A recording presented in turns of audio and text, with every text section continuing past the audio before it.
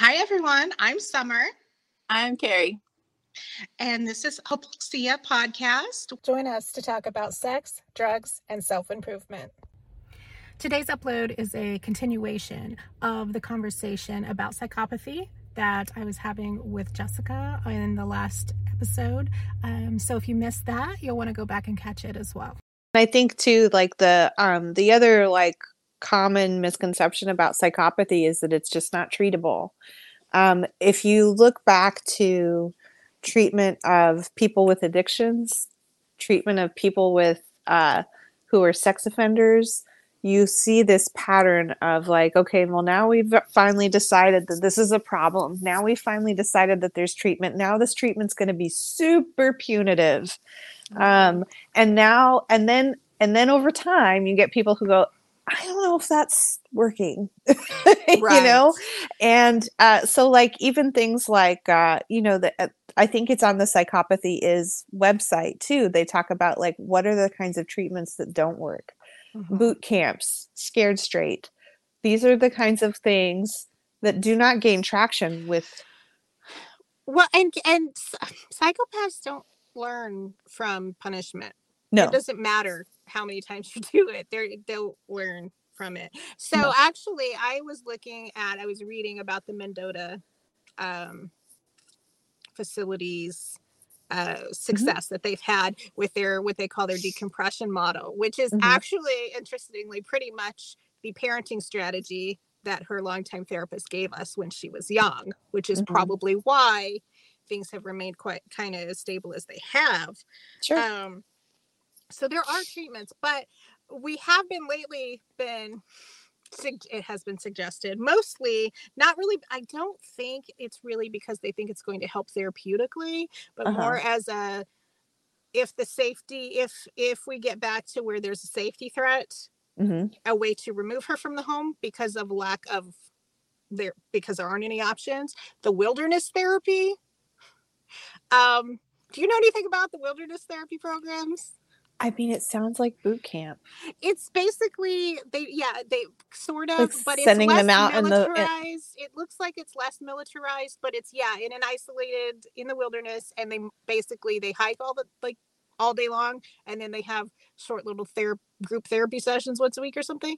So I'm not sure exactly how much you can call that therapy at all, but I don't know why ethically that would be more acceptable than, say, like juvenile detention. That would be my question. I think that I think it's being recommended basically as for kids that you think need to go to juvenile detention, but you don't have access for that. Because if what we've been told, like I said, we've dealt with the police 4 times, I think, in the last year. And they've literally told us, because it is family members that she is doing these things to, we aren't going to do anything. It is your problem as the parent. This is your responsibility. Try not to die, but we will prosecute her if she does finally kill you. Cool. Great. Thanks so much. Yeah. There's certain populations where you end up falling into these weird loopholes where it's like, this used to happen with guys that I had as clients who were intellectually disabled, and they'd be like, well, they're already here, and they already can't stand trial. So what are we going to do? And it's like, okay, but we also have to talk about some consistency and accountability.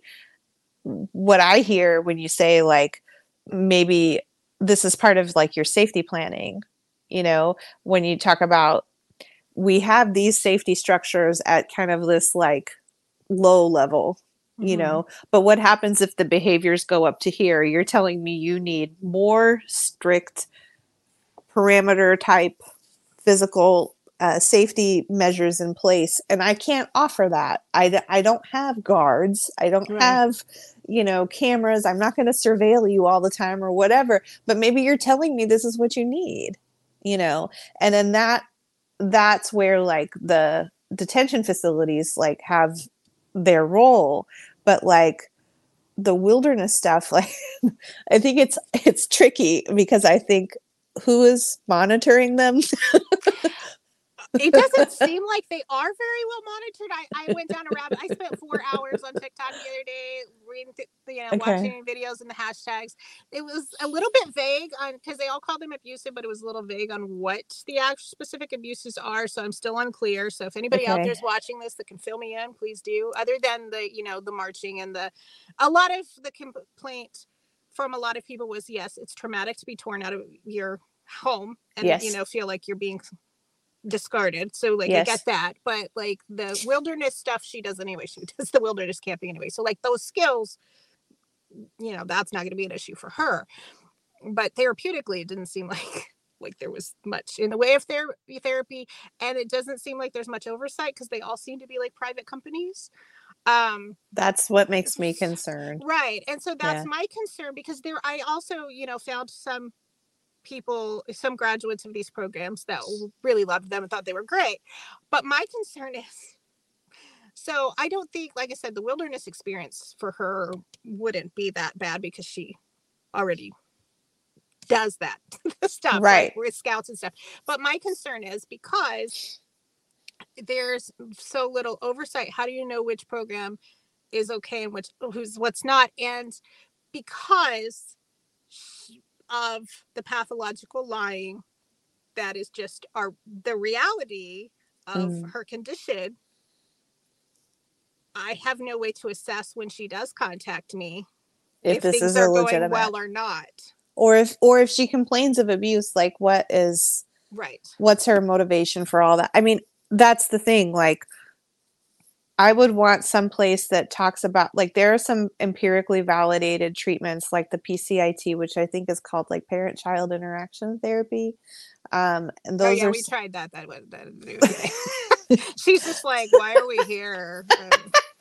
So there are therapies that are validated, and like every therapy is going to have like, and whatever gains traction with your particular child.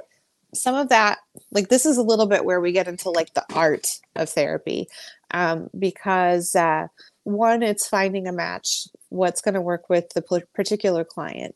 Two, it's going to be about what is the clinician bringing to the table that is a good match for the client as well. Like what are the theoretical models that make me like super jazzed to be able to provide something and deliver it out.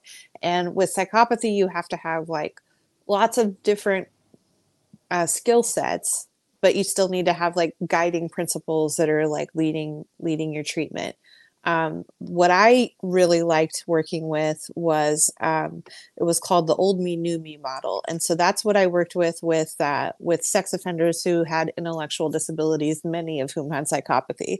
And what I like about it is that it's, so to kind of illustrate, back when I worked in Brooklyn, I was running groups with guys who had committed sex offense, and they would follow this kind of like, kind of a rubric every time we would meet, and they would say, "This is my name. This is what I did. I feel real bad." And then they would go on to the next person. And then that would repeat every single time we would do group. And I was like, after maybe the 14th time of this like repeating, I'm like, oh God, they think this is what I want to hear from them. Oh, right. They think that I want to hear, here is who I am. Here are my offenses. I feel really bad. Please move on. Right. And I was like, right there. Okay, so now what we're doing is every single day, where maybe it's taking responsibility. I don't know. But like you're saying every single day, here is the absolute worst thing I've ever done. This is part of me now. And repeating it and having it reinforced in the setting. And I was like, this sucks. Like, I just really do not like this. So I had some just really like excellent supervision talking about learning the old me, new me model. And part of it was like starting to create some of that like dissonance between who it was that did those things and who it is that you're trying to be, with the idea that identity is extremely motivating, And so what we would come back to, especially like in carceral settings all the time, is even if you were super happy offending, even if you were super happy, like getting all the stimulation that you wanted, I cannot imagine that you enjoy these four walls so very, very much. Perhaps the methods you picked did not lead to what it is you wanted, you know? So if what it is that you want is not these four walls, let's look at these functional ways for you to, like, this is really like where we're radically focusing, but also not just being super like pragmatic. Like I'm talking about, let's unfuse you from this rigidity that's attached to the psychopathy, because that's what I notice as a clinician when I go and like when I met with clients like that, is that there's this like just inability to do something different. You know, we're going to be real rigid here. And so I want to like work with you to get that flexibility and see that growth, you know? So the way that I worked was to like really pull for identity, but there's another model that worked more for people who were, had like higher intellectual functioning, but honestly, like I had good effect with kind of both, was the Good Lives model. And the Good Lives model draws heavily from the Old Me, New Me model as well. It's just more, it's got more domains kind of, you know, articulated. So with the Good Lives model, it's basically like, here are all the things that create your good life. You can make like a little plan. How were you getting those needs met when you were being dysfunctional and harmful? How can we get those values met in ways that do not break rules and allow you to do things like maintain freedom? You know, so I like to kind of wrap that up in the identity balloon, because I think it makes more sense when you think about it as a whole rather than just these individual things. That for me, that's easier to conceptualize. But those are things that like get people interested and engaged and motivated, because this is not supposed to be awful, you know? Right. Like I do want to hear like the full accountability and the full responsibility. And I do want to see those behavioral changes with respect to like how you talk about the things that you did. You know, like I want to hear that. I want to hear that accountability. Even if you don't mean it, I want to hear it, because that's part of the boundary that I want to maintain as a clinician. You know, I want to hear the responsibility, because I also too know that there's the feedback with how you talk and how it influences your change internally. And I also know how you're going to be received out in the world. You know, there's going to be a lot of hands-off type approach. Right. And that's what I talk with my daughter about lately, is she's, like I said, she's 15. She has decided, which this is interesting, like, because people try to rationalize other people's behaviors. We do a lot of projecting. So when a lot of people hear like, oh, she had, you know, attempted to take my life, well, she's angry with you, she must hate you.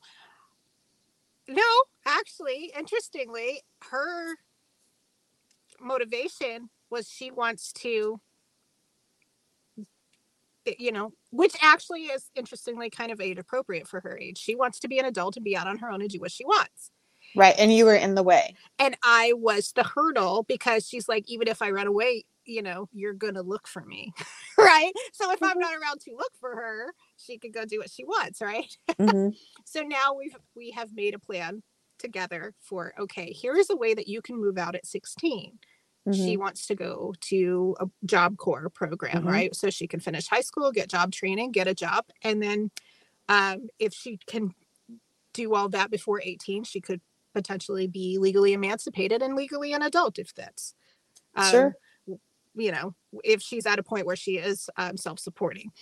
So, and that motivation is actually, I think, why things are calm right now, because she is working very hard on her schoolwork, and she's at 16, she's going. That's her thing. So I'm like, and there's a lot of people who are critical of that. What's the 16-year-old going to do? You know, I'm like, the reality is she's a very highly intelligent person. Yes. And she has made up her mind. She knows, and she has articulated that she understands, once you are 16, if you run away, the police don't often make you go home. They usually are just like, you know, and Mhm. she is aware of that. And Mhm. so if she has her mindset that she's leaving at 16, then I'm going to do everything that I can to help make that as productive as possible so she is set up in a As good safe as way. possible. That's where I'm trying to go, because if she Yeah. doesn't have the ability to take care of herself, support herself, or have a safe place to go, Mhm. the other alternatives, because the reality is she's probably going to go no matter what I say or try to do. You have inadvertently and very intuitively approached the task. And like, I remember the first time we talked and I was like, God, no feedback. Like really what I would want for you is support for you personally more than like, I think you're guiding what you can and what is possible where you are, like as best you can. Like the only other thing that I would look at is maybe there might be some telehealth type resources, you know, but you also have to have buy-in. And some of that has to do, that's what I was talking about with respect to treatment. Like I never want to look at a person and say, you can't do this. You cannot, like, you can't get better, because I'm always surprised at the people who start off treatment really like gung ho and then drop. And then the people who are terrible or disengaged and then all of a sudden wake up and decide, I'm going to just do this homework and get it done, you know. And then you start to see that growth. Like as a clinician, as a parent, I think you have to be really, really addicted to the growth process. You have to be really tuned into the parts where you want to see those gains. And like I think like I had consulted with a friend with your permission about like talking about, you know, I was like, and I told her, I was like, here are the things that Summer has set up. And like, she's like, you know, I would maybe frame these things too as like, when you do these behaviors, to approach them without you know, without judgment, to the extent that you're capable of that, you know, that you're a human being. But like, you're showing me with this behavior that you need more security and I cannot provide more security, but you're showing me with this behavior that what you need is maybe going to be prison. Like, I don't like this for you. It's not what I want for you. It's probably not what you want for you, but this is what is happening, you know. And like approaching it from that distance where there's not the friction and the pull. It's not a power struggle that we're trying to engage in. We're trying to provide guidance, you know. Like, it's not, I'm not interested in controlling you or surveilling you for the rest of your life. I have things to do. Right.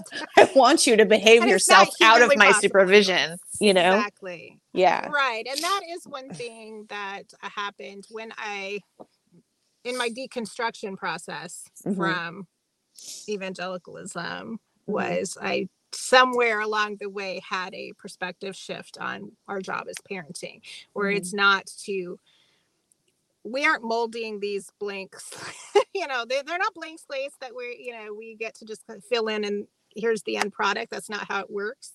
Kids are humans, and in the majority of their life, hopefully, is going to be as an adult. So we're, Right.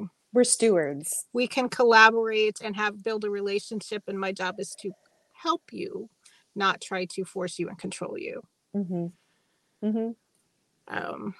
Empathy, it goes a long way. Yeah. No, I mean, and these are also just like interpersonal, like, I think too about like, what does it take to like come to the table with somebody with psychopathy who has these incredible needs? Well, here you are, a person who's approaching it from like this, you have all like extra interpersonal skills that you're sort of facilitating this, like somebody who has a real lack of them, you know. So I'm gonna lend these parts of myself. Like, I think it was Winnicott who talked about lending ego support. It might have been Freud, I don't remember. But like, it's basically like, I'm giving this part of myself to you, this person who's still developing, you know, to allow you to kind of cross the bridge here, you know. And then I trust that you'll be able to do it on your own and at a certain point, you know. But anyway, at this point, she has reached the conclusion Mm-hmm. that she understands that her callous and unemotional traits Mm-hmm. are not typical, right? Which, of Mm-hmm. course, there was a whole, therapy arc in there, Sure. teaching her to understand them and all of that. But she understands that her unemotional traits are not typical, and it's her superpower to her, really. Like she actually has expressed to me that our empathy and our emotions limit us, and that so anyway, where I'm going with this, which I kind of get, like logically that would make sense. If you don't Mm-hmm. have empathy and you don't have that emotional pull, like I get what she's saying. Mm-hmm. And so, we are just lesser humans with with our emotions. Oh yeah, poor little beings. Right. Yeah. Right. So Uh-huh. what I wonder is how much, and I know there's no way to know this really, but Mm-hmm. how much of that is just because there's a certain amount of that age appropriately anyway, right? Yes. That type of thinking. And so Yes. I'm wondering how much of that she might grow out of as her brain finishes developing, and she has more exercise in relationships blowing up because of that approach Mm-hmm. to them. Mm-hmm. Mm-hmm. And that maybe there'll be some motivation to kind of reevaluate that as she gets older. I'm hoping. I don't know. There's no way to know, I don't think, but One approach that I've taken before Mhm. was, be the scientist. Be the scientist. You tell me, is this getting the things you want? Tell me all the things that you want. Let's Mhm. label all that stuff out. Is this instrumentally getting you the things that you want? Like vis-a-vis, kind of in the frame of like the Good Lives model, right? Here are the things that are super important to you. Is your approach better? Is it going to get you more? Try a different one. See if it gets you more of the good stuff that you're looking for and report back. Like, try it. How are you going to know? Like, so be your own little scientist and report it back.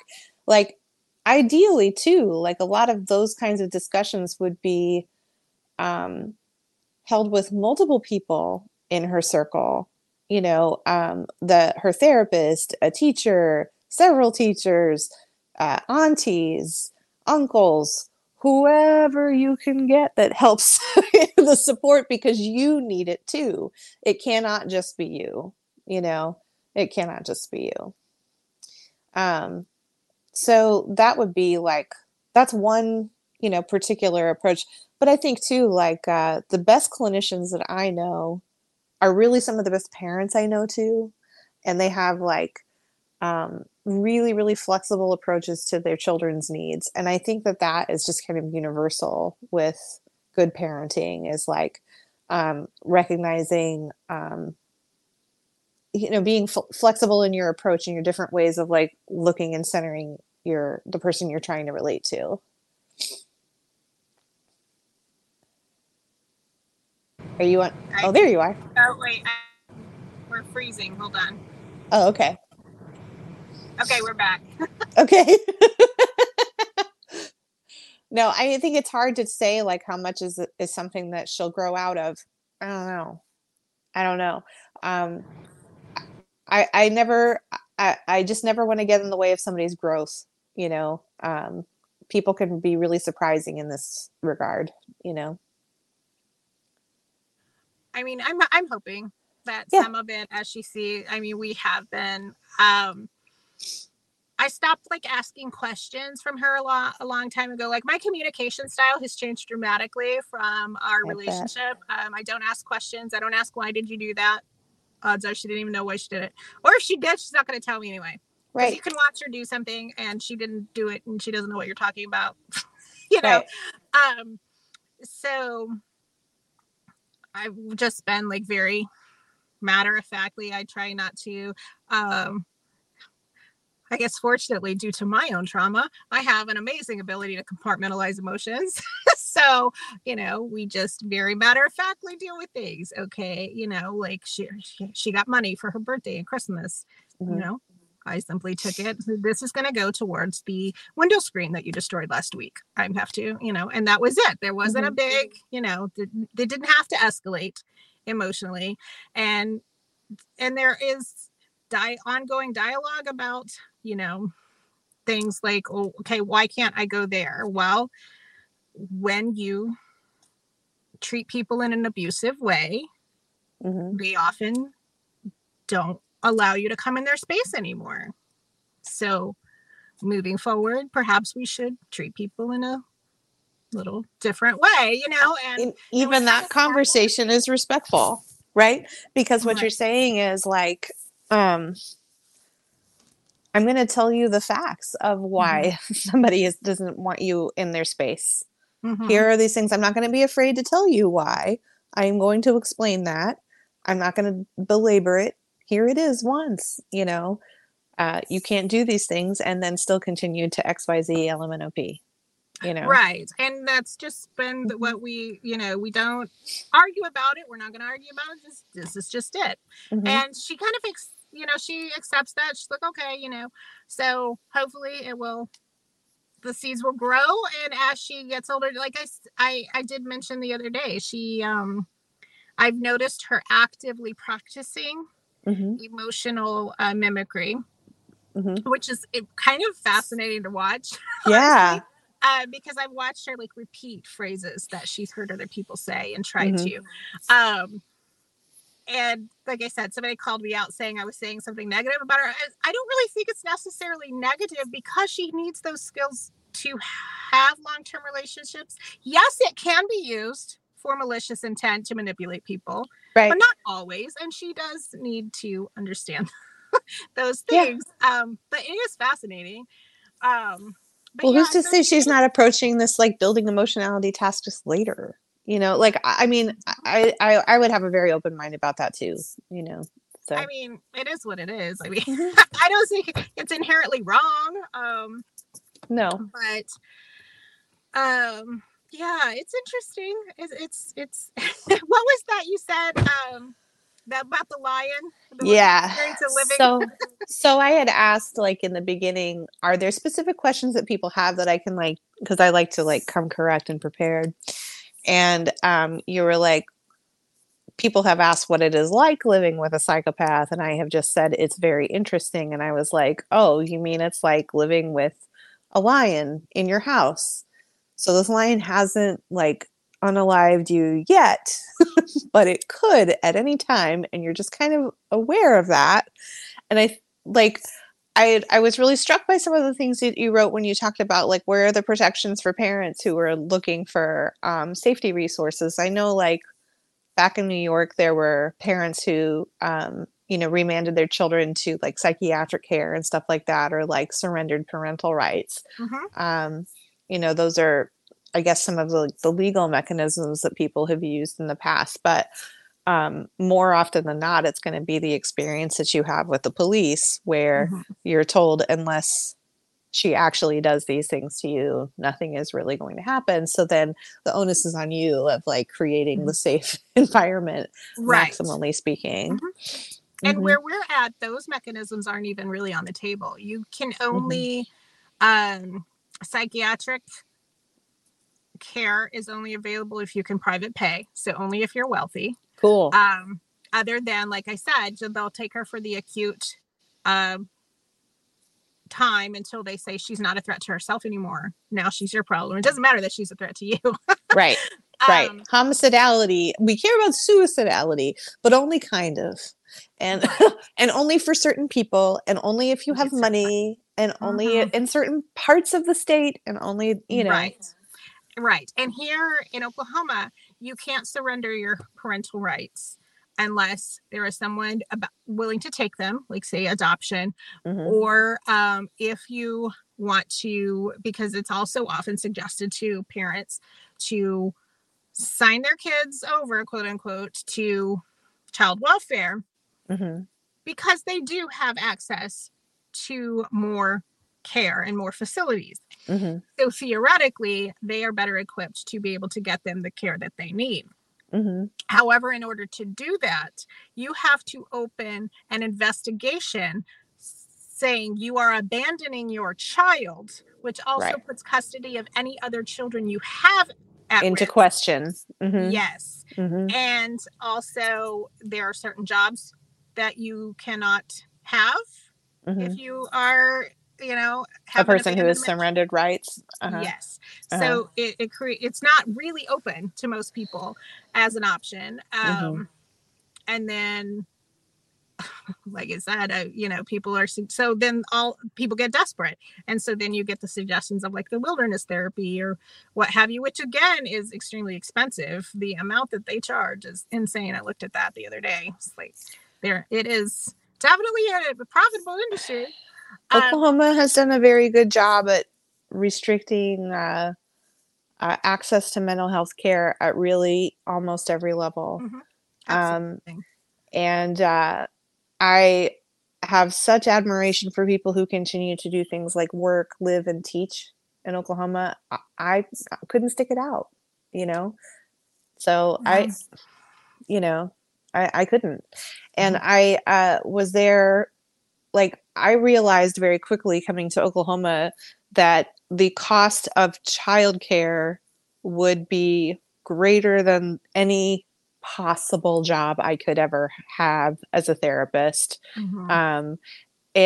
Or it wouldn't meet the safety requirements that I had for myself and my children, So, that's where, like, you have a person like me who's decently motivated to do good work in the community and it has barriers to even be able to provide treatment. Right. I'm not saying I need to work for like, hundreds of thousands of dollars, but it would be nice to not like go into debt over childcare. Right. So, and I don't think that's changed in the, No, it hasn't changed. If anything, it's gotten worse. Yes. There are multiple barriers on the clinician side for being able to provide like decent treatment. And two, like working with people with psychopathy, most often the place that you're going to do that work would be like in prison and jail populations. If I had had like a PsyD or my PhD and a licensure at that level, I'm sure I could have gotten hired. They do tend to pay a little bit better. All that's true. But the prison systems are not, they can be safe. I have worked in safe places. I don't know. I mean, Oklahoma's women's correctional was like referenced in Orange is the New Black in the book. Oh, really? Yes. Like they talk about some of the human rights violations that are occurring in, and there are tons of local activists in Oklahoma talking about what occurs at the jails. They're representative of what is occurring, and they're not safe places to be. And they're certainly not safe places to be with COVID-19. Right. But like, if we can't at least have like basic safety, this is what I'm saying. Like basic safety allows us to have these therapeutic relationships. If we don't have that, I can't do my job, right. And the same is true for you as a parent. Like you have,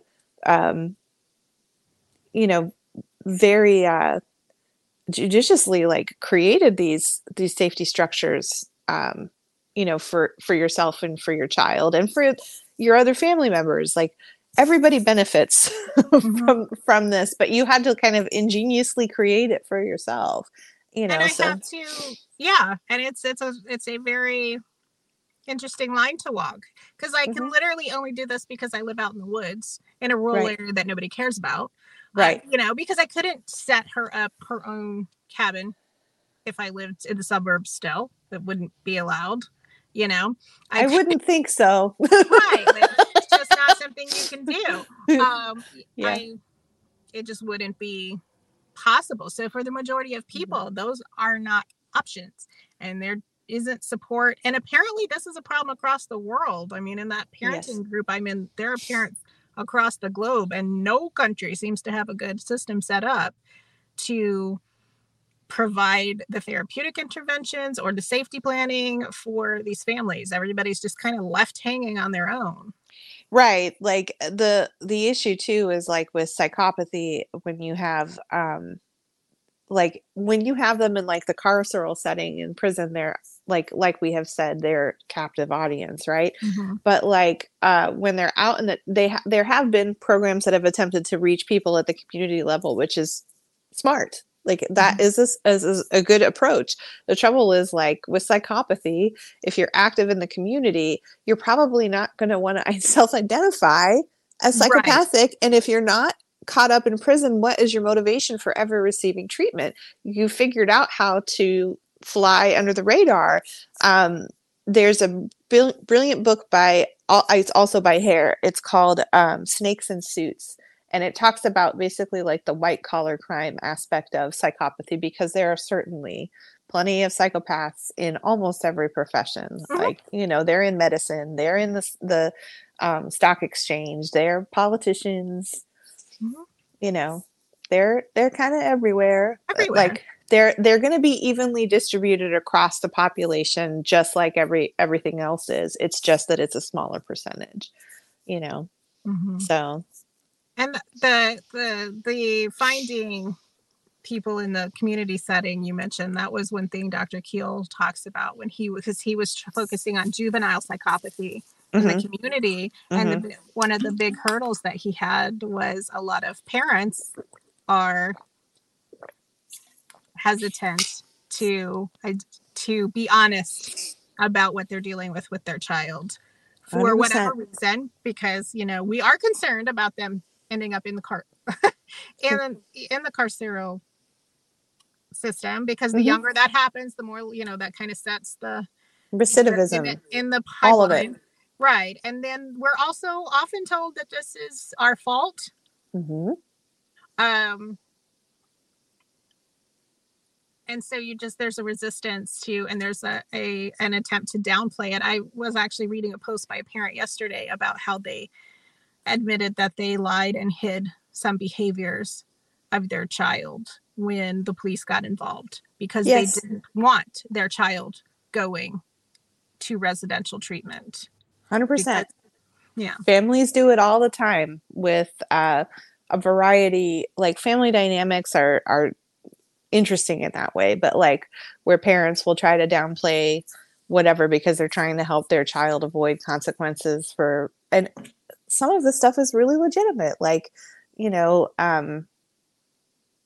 not wanting your kid to have interactions with law enforcement at age 7. Like, yeah, I get it. I don't want my kid to have a law enforcement. Which is how I ended up pulling her out of school, because that's where we were at. We were at an age where they're like, we're going to start calling the police on her when she behaves in this way. And I'm like, well, I don't want her, you know, going to jail at 10.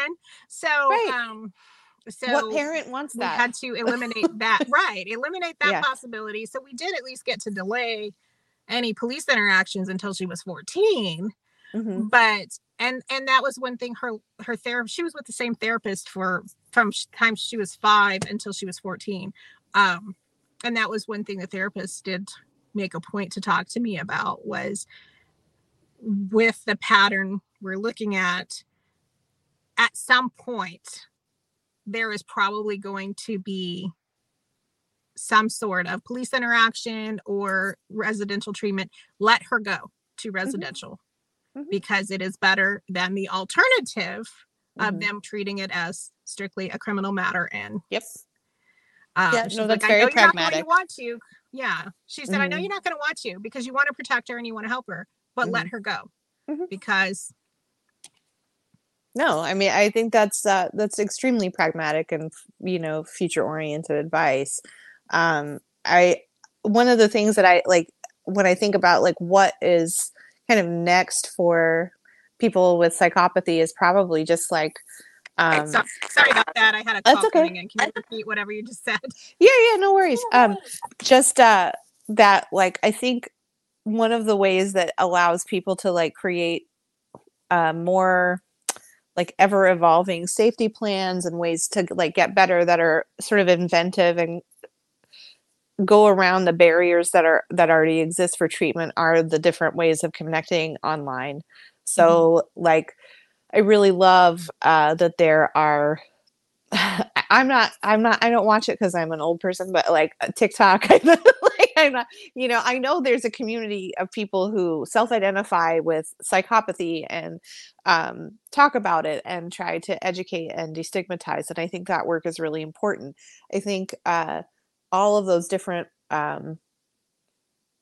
ways to connect all have potential, and so they can be like really creative resources to be able to talk with another parent to say, hey, what did you do that worked?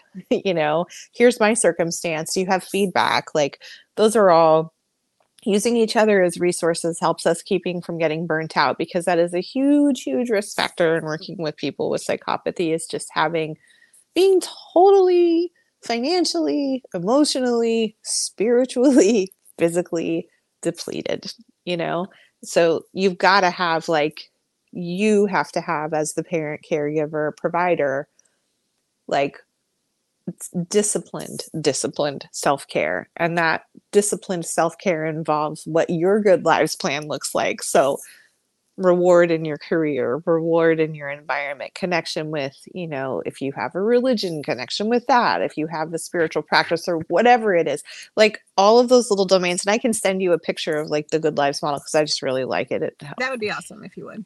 I'm kind of visual sometimes, like with graphics, and so I can like see it better in my head. But like your plan for yourself, and I'm a caregiver as well, so I say this as a person who tries very diligently to practice this for myself too. Our plans for ourselves as caregivers is just as essential as the plans we have for our children, because, it's very obvious, like without us, they have less and less capacity to be able to get better and to do more and to reach adulthood in the ways that we want them to. But when you're dealing with somebody who has special needs of any kind, whether that's a personality disorder, a psychiatric disorder, maybe you have an intergenerational family, whatever that caregiving situation looks like for you, those are going to be things that take away more, and they chip and they take away more, and then you have less to offer. So we have to have, like, part of our safety planning is taking care of ourselves, and it sucks. And it's hard. Like, it's really, really hard. Don't forget to like and subscribe to the channel. And to be sure you never miss an upload, make sure you turn your notifications on. And please come join us on social media so we can continue these conversations in between episodes. You'll find us at Hypoxia Podcast on Facebook, Twitter, Instagram, and TikTok.